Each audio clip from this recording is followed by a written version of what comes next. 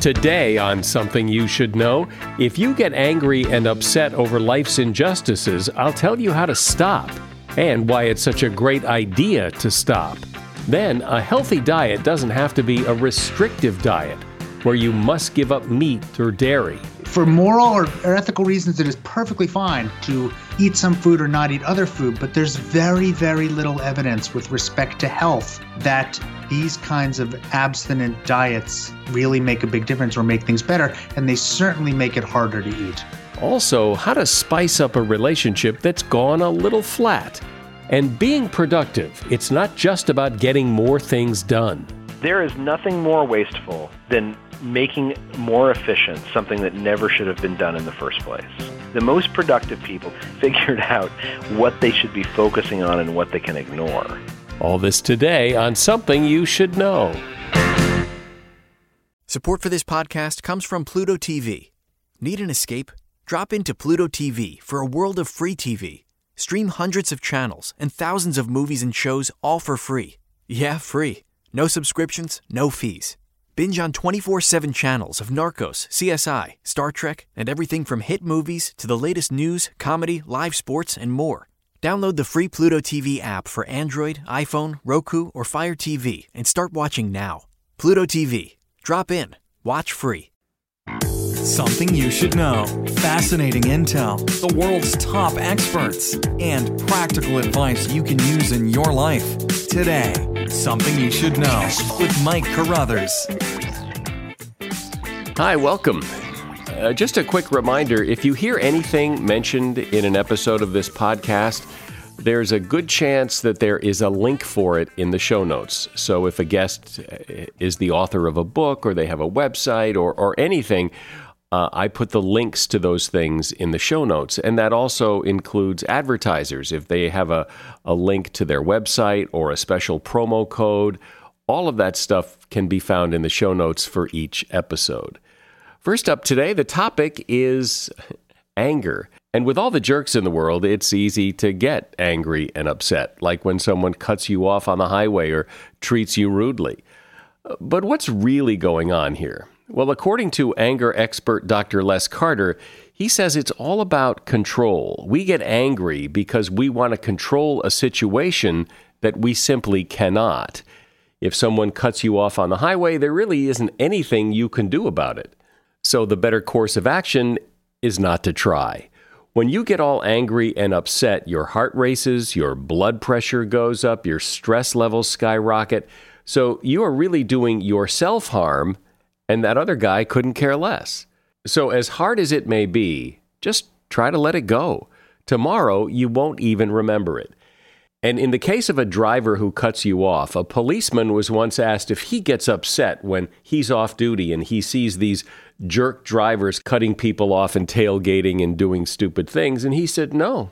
He said, I don't get upset because sooner or later, he knows those people get caught. And when they get caught, they get expensive speeding tickets, their insurance rates go up, and they waste gas driving the way they drive.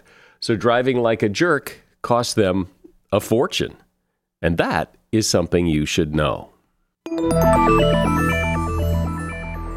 We're all supposed to watch what we eat. But what is it we're supposed to watch for? There is so much conflicting information and misinformation and ever-changing information about the different foods we eat that it's hard to know what it means to eat well or eat healthy. One interesting shift I've noticed is that so much of what we eat and what we think of as good to eat is good not because of what it is, but because of what it's not. It's fat-free, it's sugar-free, it's dairy-free. Somehow foods are healthier when things get taken out of them or not put into them in the first place. Seems weird. Have we gone too far? Are we missing the boat here? Should eating really be this complicated? Probably not, according to Dr. Aaron Carroll. Dr. Carroll is a contributor to the New York Times. He is a professor of pediatrics and associate dean for research mentoring at Indiana University's School of Medicine. And he's the author of several books, including The Bad Food Bible, How and Why to Eat Sinfully. Hi, Doctor. Thanks for being here. Thanks for having me. So what do you see as having changed in terms of our relationship with food? What's different? Because it feels different. So what is it? We've become very much afraid of food. And when I say food, I just mean, ingredients and things that we other would do. You see a lot of what I call the panic du jour, whether it be gluten, whether it be GMOs, whether it be meat, whether it be coffee or even alcohol to some extent. Of course, too much alcohol is terrible for you. But we've got so afraid, and the converse of that is we believe if we eliminate the thing that we're afraid of, that somehow we're all of a sudden going to be super duper healthy. When all the evidence in the world points to the fact that moderation is probably best. And I think that this has real world implications because, we have trouble sometimes getting people, for instance, to eat vegetables, even though we know vegetables are good for you. But we've told people that, oh my God, you can't use butter to make your vegetable. You can't use salt to make your vegetables. So you can't flavor them. You can't cook them, as if we expect people to eat, wet, wilted vegetables. Of course, they're not going to do that. And with the main dish, people have no trouble saying, oh, it's got to have, 42 ingredients and 18 steps. That's how you make a proper main dish. But with vegetables, it's, oh, we should just steam it and off we should go. This all has consequences. We shouldn't be as afraid of butter as we are. We should certainly not be as afraid of salt as the vast majority of people are. And these are the kinds of things that often make eating food that is good for us easier and better and, good. And so I think, trying to get over a lot of the fear of regular food would probably go a long way towards helping many people eat a more varied and perhaps overall more healthy diet. And also, food is supposed to be enjoyable, and it seems so often we kind of suck the joy out of it by, counting calories, looking at the sodium content. All that stuff makes it a lot less fun. Yeah, and it's food. This is the other thing, too. It's not medicine. It's food. We have to have food, and people have been eating forever, for that matter. And a lot of the problems that we're seeing are very recent, and we keep trying to invent these ideas of what we did in the past that we don't do today. But again, I would argue that the biggest thing that is changed is to some extent the industrialization of food and the fact that it is processed, and that, it used to be you bought ingredients and then you made them and you ate food. And there are still, of course, restaurants that do that, and that's great too. But we have changed the way that we buy and then consume food, and that's probably the biggest change in the past. It's not necessarily the people never used to eat carbs, or people never used to eat fat, or people never used to eat, they drank milk or they did not drink milk, or they didn't have GMOs, and today we have GMOs. It's more subtle, and I think that, we have to recognize that we are omnivores and we were meant to be omnivores. And for moral or ethical reasons, it is perfectly fine to decide to, eat some food or not eat other food. But there's very, very little evidence with respect to health that these kinds of abstinent diets really make a big difference or make things better. And they certainly make it harder to eat. Yeah, that's certainly for sure. So let's talk about some specifics here, things that people are afraid to eat. And let's start with red meat. I mean, that has been demonized as the cause of all evil in the world. Yeah. And what does the science say? Even if you buy sort of the most dire warnings about red meat, there's basically they say an 18% increased risk of colon cancer from eating processed red meat. But it's important to understand that is a relative increased risk. And that's not necessarily that you go from 0 to 18% or from 50 to 68%. It's a relative increased risk. So as part of an exercise for writing the book, I went to the sort of cancer prediction risk calculator, which you can easily find online. I typed in all my information, and let's say I have a lifetime risk of colon cancer, which is mostly where a lot of the concerns from red meat come from, of a couple percentage points. Let's just say it's 4 for the sake of argument. That means if I have an 18% increased risk, it goes to like 4.8 or something along those lines. It doesn't go up hugely, and that's if I eat an extra serving of red meat, processed red meat, every day for the rest of my life. So that's committing to saying, I, Aaron Carroll, I'm going to eat an extra 3 pieces of bacon every day for the rest of my life. My colon cancer risk might go from 4% to 4.7%. That's not nearly as dire as what a lot of the predictions would say. And again, that's only for processed red meat, not for just red meat. and that's a serving a day every day forever. So that's not nearly as scary as people would say. And a lot of the studies that look at red meat versus not red meat are looking at multiple servings a day or a meal. These are not the difference between I'm having a burger once a week or I have steak twice a week versus not having it. The risks of that are really not well proven. And so we get very afraid, but the fear overwhelms sort of any kind of benefit that we might get from it, including, and it's important to recognize, this quality of life benefit, which is not crazy. We make decisions every day where we weigh risks versus harms, and we very logically accept a small but real risk in order to have some benefit to ourselves. That is perfectly rational. But often when it comes to food, any kind of risk at all becomes utter fear, and we're told we should avoid it altogether. And if we don't do that, we're not being healthy. And your point there circles back to the whole idea that moderation is probably a pretty good prescription. Moderation in whatever you decide to eat.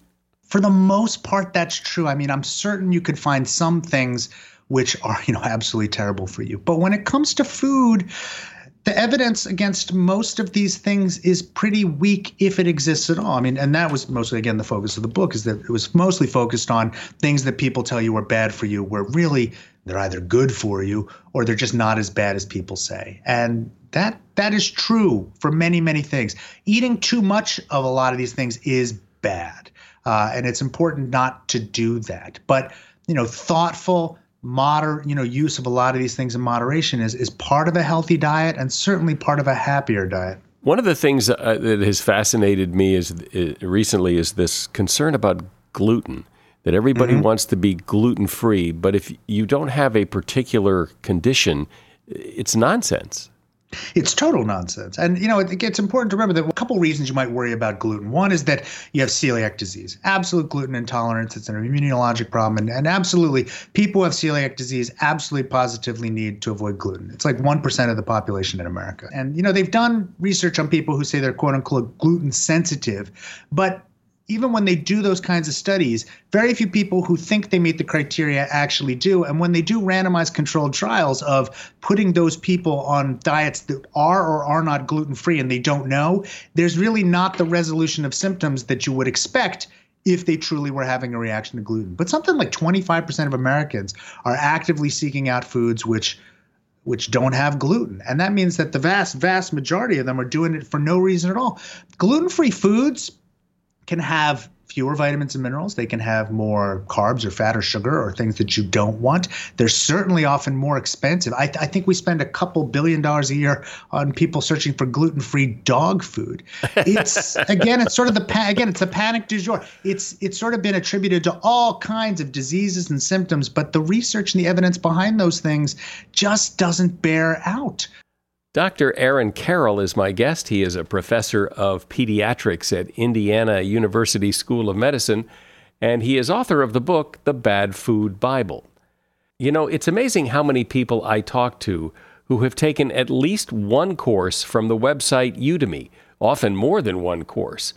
Just for fun, I searched to see if there were any Udemy courses on podcasting, and there are a lot, taught by some really good people. If there is anything you want to learn, there is probably a really good online course waiting for you at Udemy. With over 65,000 courses, Udemy is the largest space for online learning. Whether you want to step up your game and get more proficient at something or learn something entirely new, Udemy is the place. And they've helped me set up this exclusive offer for my listeners only. Go to ude.my/something right now and get 90% off when you sign up for classes. You will not find a better price. So sign up for classes now using my link, ude.my/something, and get access to life-changing classes for 90% off. And make sure you download their app for your phone so you can stream your studies wherever you are. That's ude.my/something. And I've also put that link in the show notes, ude.my/something. If you work as part of a team at your job, And I think most of us do to some extent. You understand that teams are supposed to work together. That's kind of the whole point of a team. Yet it isn't always easy if you're all in different locations and things just aren't organized properly. The solution is Monday.com. Monday.com is an online management platform that brings teams together to collaborate, communicate, and work all in one place. No more scattered documents, software incompatibility problems, different systems. Monday.com is the one place where your teamwork happens. I've seen it. We're on it. You should be too, because it's going to make your life easier and more productive than ever.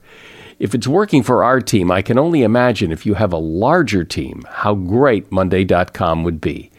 Monday.com connects with all the tools you already use: Slack, Dropbox, Zoom, Google Calendar, Gmail, and that means all your work in one open tab. There are ready-to-go templates for your industry workflow, so you don't have this long ramp-up time. You just dive in, start working, and then you can drag and drop and customize it so it works exactly the way you want. It's actually really cool. Every team should be on Monday.com, and to prove it, I want you to try it for free. So if you want your team to be more effective, visit Monday.com for your free 2-week trial. Support for this podcast comes from Wild Turkey Kentucky Straight Bourbon Whiskey. Let's tune in to their one-on-one with Jamal, a real bartender from Old Fourth Ward in Atlanta. I'm making you an old-fashioned today with Wild Turkey Bourbon 101. It just really stands up very well in a classic cocktail like the old-fashioned. It has that perfect boldness. Wild Turkey. Wild Turkey Distilling Company, Lawrenceburg, Kentucky. Copyright 2020, Campari American, New York, New York. Never compromise, drink responsibly. So, Dr. Carroll, I want to run down a list of foods that people have strong opinions about, often bad opinions about. I just want to run down this list and get a sentence or two from you as to what the evidence says, and we'll start with coffee. Coffee is one of those where I thought it was going to be sort of down the middle, some good, some bad. My gosh, the collected research on coffee is shockingly positive. And now very little of it is randomized controlled trials, but there's almost no evidence that this is a vice that people need to avoid. The almost overwhelmingly positive evidence. Salt. If you truly have high blood pressure and you are eating too much salt, there's probably a benefit to reduce your levels of salt. But if you don't have high blood pressure, and certainly if you're not eating a ton of salt, there's very, very little evidence for very low salt diets, even though everyone keeps pushing them, and a growing body of evidence that eating such a diet is bad for you, especially if you don't have high blood pressure. Eggs. Yeah, there's no reason to avoid them at all. We thought for years that eggs and the cholesterol were something going to be bad for us. We all started eating egg white omelets, which are like a crime against nature. But there's almost no evidence that we know of now to say that eating cholesterol is what gives us high cholesterol. And even the last set of guidelines from the USDA said cholesterol is no longer a nutrient of concern. There's very little reason to avoid eggs. They're great. Lately, I've heard a lot of talk about how the common kitchen cooking oils, except for olive oil, are just ghastly. So I think there's some evidence that, some of the oils, especially if you're frying and it's getting into your air because they're aerosolized and you breathe them in, that can be really, really bad for you. But, the truth of the matter is that we do very, very little head-to-head research between a lot of these cooking oils. I would say that they're all probably reasonably equivalent, and you should use them in moderation like you do anything else. Trying to get a good sear on your food with a little oil is probably equivalent to using butter, but butter is fine too. But certainly you don't want to overdo it with any of these, and certainly none of them should be considered like health food that you should, superfood that you should be going after. But olive oil has certainly risen above the crowd as the perfect oil. It really has. And I think part of that is because for cooking purposes, it's so good. But there's been a backlash recently with a lot of the Mediterranean diet research. I don't know how much you followed this, but the big randomized controlled trial that got a lot of press in the New England Journal of Medicine a couple of years ago was just recently retracted because of some serious errors they'd made in the randomization and follow-up. There's Still probably a reasonable amount of evidence that a Mediterranean diet, which of course focuses very heavily on things like olive oil, is fine. But the idea that it's the superior diet that has a weight of evidence behind it that other diets lack, unfortunately, that's not as true as it used to be, because it turns out that the big study promoting it was not as strong as we thought. Sugar. Yeah. Okay. This is the one thing I have trouble defending. Added sugars are almost universally thought to be bad. There's no reason for it. The fact that we keep adding sugar to stuff, which is just empty carbohydrates, is linked to a number of diseases, and there's no argument for it. It's just empty calories, no nutritional value at all.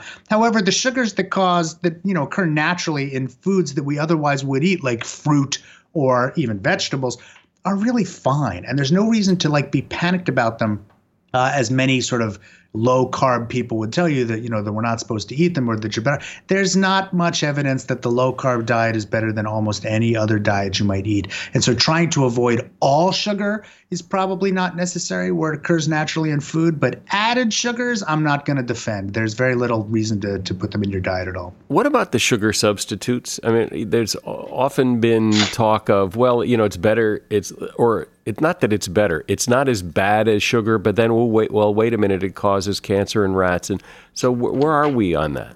So there's no evidence that really they cause cancer or anything else. In fact, a lot of the studies that originally pointed to things like saccharin being bad were really, really weak. And it turns out that they were occurring only in certain types of rats that actually are just more likely to get cancer, especially bladder cancer, if you give them a lot of almost anything. And human beings rarely get bladder cancer. So almost all that research has gone away.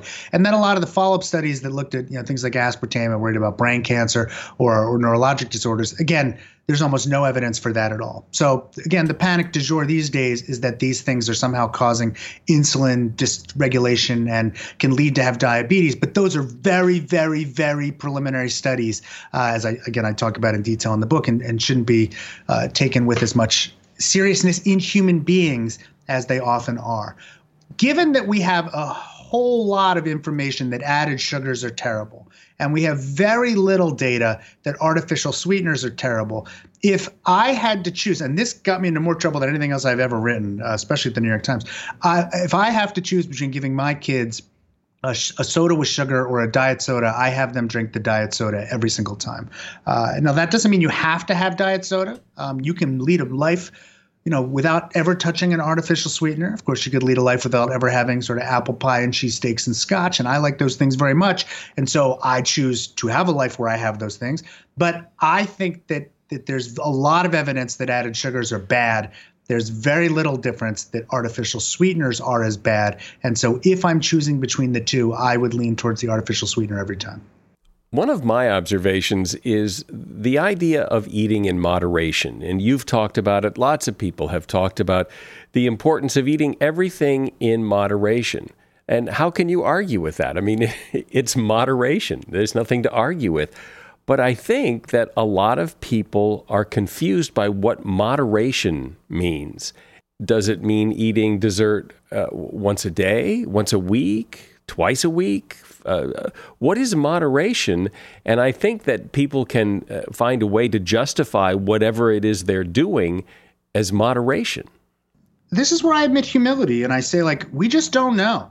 Nutrition tends to be one of those things that is incredibly personal. Some people can probably eat McDonald's a couple times a week and be perfectly healthy. Other people have difficulty, if they eat it at all. Some people can probably eat it every day. But I'd argue that McDonald's falls into the class of food that I would say that is heavily processed food. And so I get into some food recommendations at the end of the book, but the biggest take-home message is try to limit your processed food intake as much as possible. The more that you can cook for yourself using, ingredients, the better. The more that you can choose foods, even if you're eating out, which were made from ingredients, the better.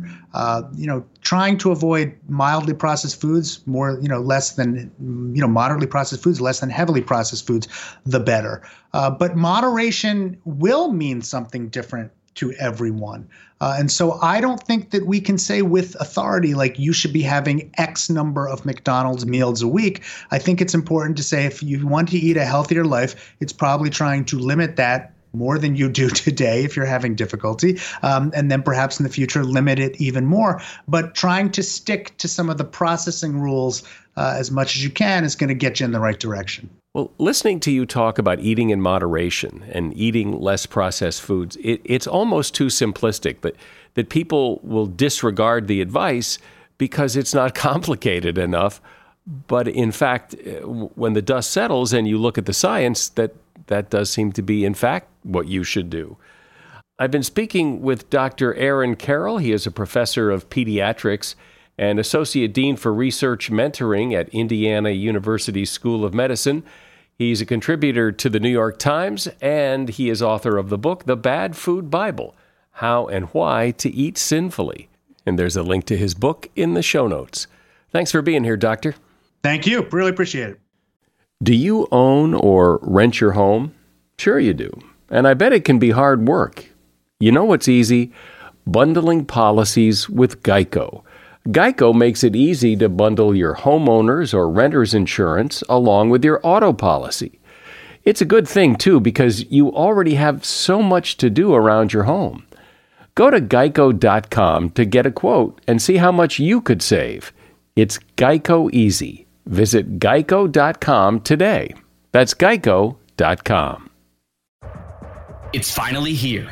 Untold Stories, Top Moments from Worlds brings you closer than ever to the best players, top moments, and biggest events from all the past League of Legends World Championships. The rise of Faker, the origin of Silver Scrapes, the greatest match ever, and Freak's Basement. We've got all these stories and so much more. Untold Stories, Top Moments from Worlds. Listen for free, exclusively on Spotify. My observation is that we're obsessed with productivity. We want to get more things done in a day. And the problem with that is that the more things we get done in a day, the more we think we need to get more things done in a day. We need to squeeze even more stuff in, and that the quest to be productive never ends. So let's talk about productivity with one of the leading authorities on the subject, Charles Duhigg. Charles is a reporter for the New York Times, and he's author of a couple of books on this, The Power of Habit, which has been a best-selling book for a long time, and his latest book is Smarter, Faster, Better. Welcome, Charles. Thank you. So what's your take on this? Do you think that the quest to be productive just never ends, that we just need to find more ways to cram more things in a day, or is it ever enough is enough? Well, that's exactly the question I was trying to answer when I wrote this book, because I felt like I was getting busier and busier and busier, but the faster I was running, the farther behind I always felt. And so I called up researchers and I asked them, I said, it seems like there's some people who seem to get more done. And they said, that's exactly right. There are people who are more productive than everyone else, but it's not because they're working harder or making bigger sacrifices.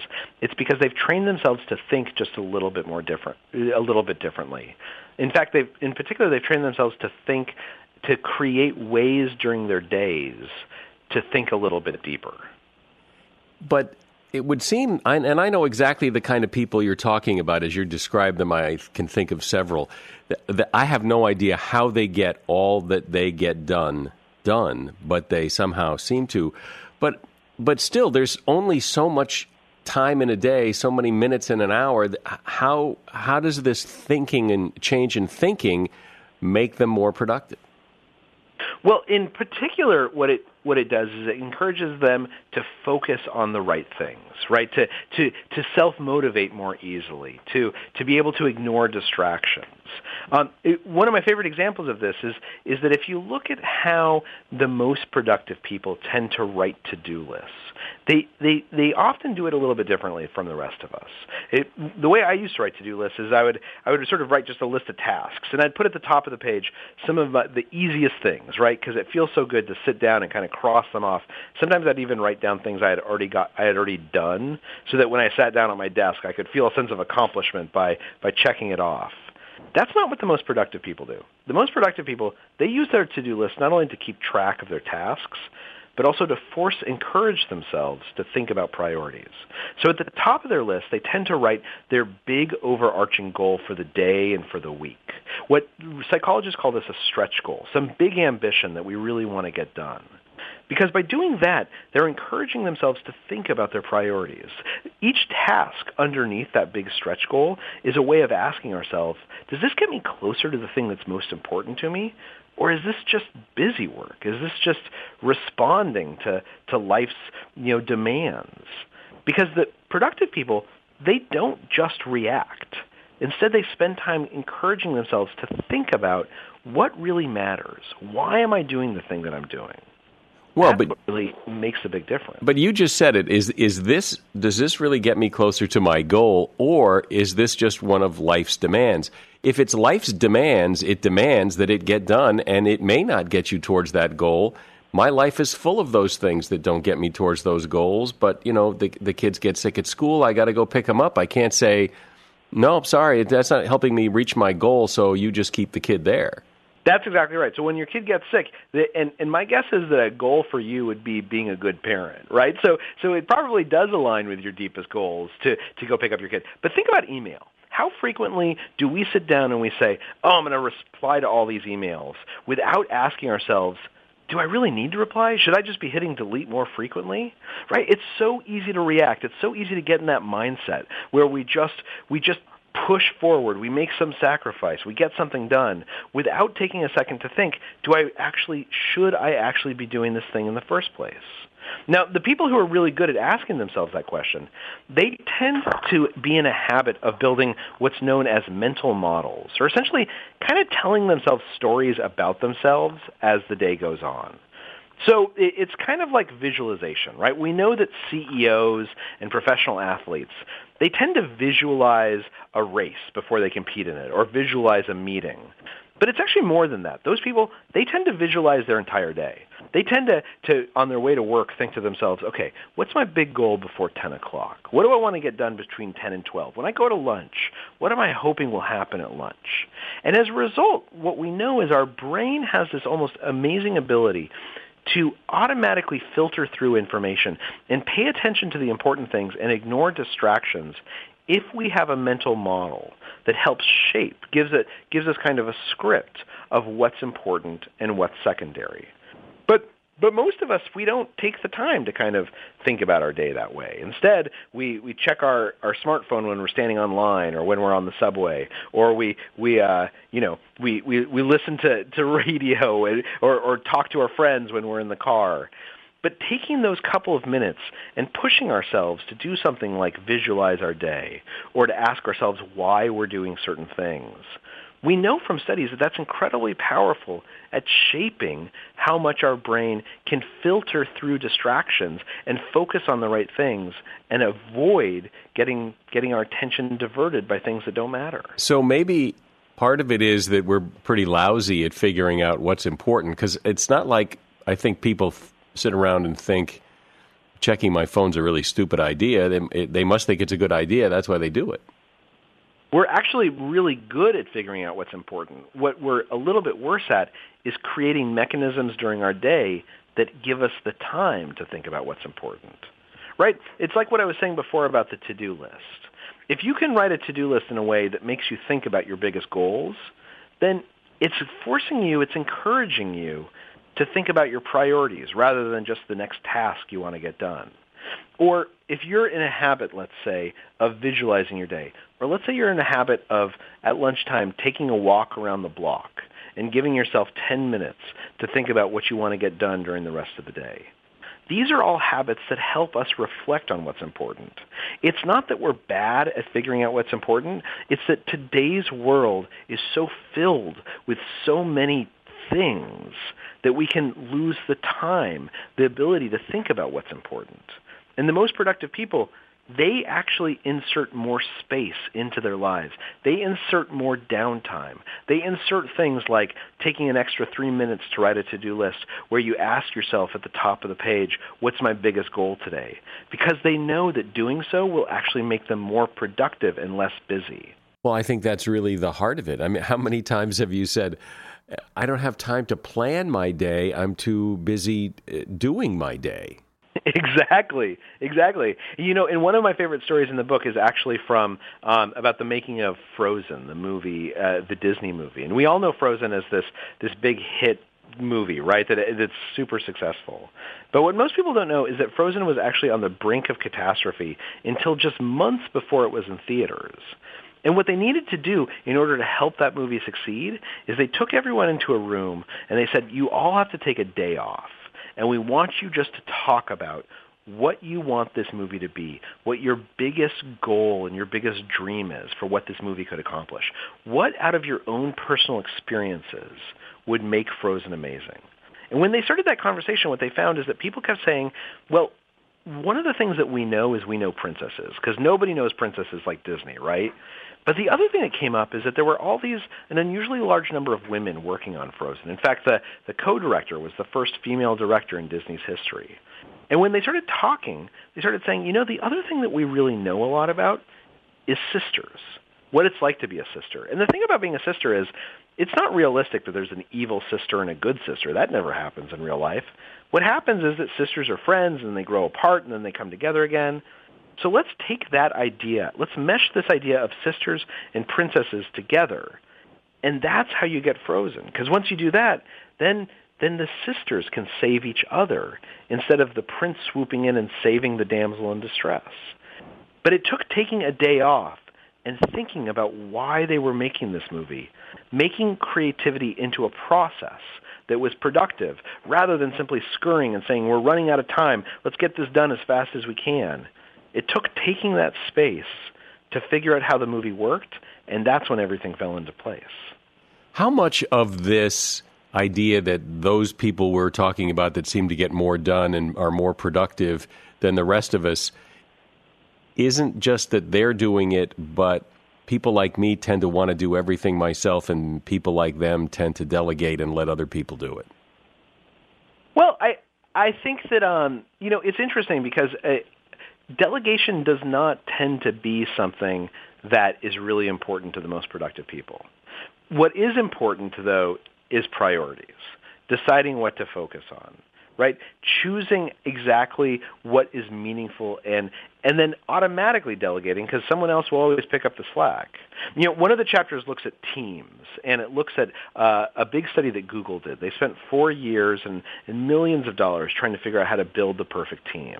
And what they discovered is that who is on the team matters much, much less than how the team interacts. And in particular, if people on a team all speak up in roughly equal proportion, and if they demonstrate that they're listening to each other by doing things like repeating what someone just said or picking up on nonverbal cues, then it makes a team much, much more effective. And this gets to that question of delegation. On a good team, you don't actually have to delegate all that much. People know how to fit themselves in to what needs to be done. They take the initiative. But to have that, you have to have a team that doesn't have just one leader, but instead a team where everyone feels like they can speak up, everyone feels like they're listening to each other, and that way everyone knows when they should step in and what they can do to help make that team most effective. I hear what you're saying, and it makes a lot of sense academically, but in the real world, to take the time to stop and think about all this stuff is hard for a lot of people because so much is coming at them all the time. It's hard to just hold your hands up and say, stop, I have to go think. There are ways to get our life under control. And in fact, oftentimes simply proving to ourselves that we are in control, looking for choices we can make, turning chores into decisions, that actually oftentimes taps into our self-motivation. It helps us start on that first step, and that first step is what's important. There's a lot of interesting studies out of the Marines and out of schools about how you teach kids to self-motivate, how to develop those parts of their brain where self-motivation resides. And all of it has to do with finding choices that make you feel like you're in control of your own life, and then getting into the habit of asking yourself why. Why am I doing this thing? Does it matter? Does it really matter? Is it the best use of my time? Sometimes the answer is yes, right? That this really boring chore in front of you, that it does matter a lot. And it's easier to get motivated when you remember why it matters. But if you're not in the habit of asking yourself why, of looking for choices, and you're in the habit of just reacting, then it's really hard to get ahead. Does this become habit at some point? Does this become easier? Absolutely. I mean, one of the things that we know is that this becomes an instinct.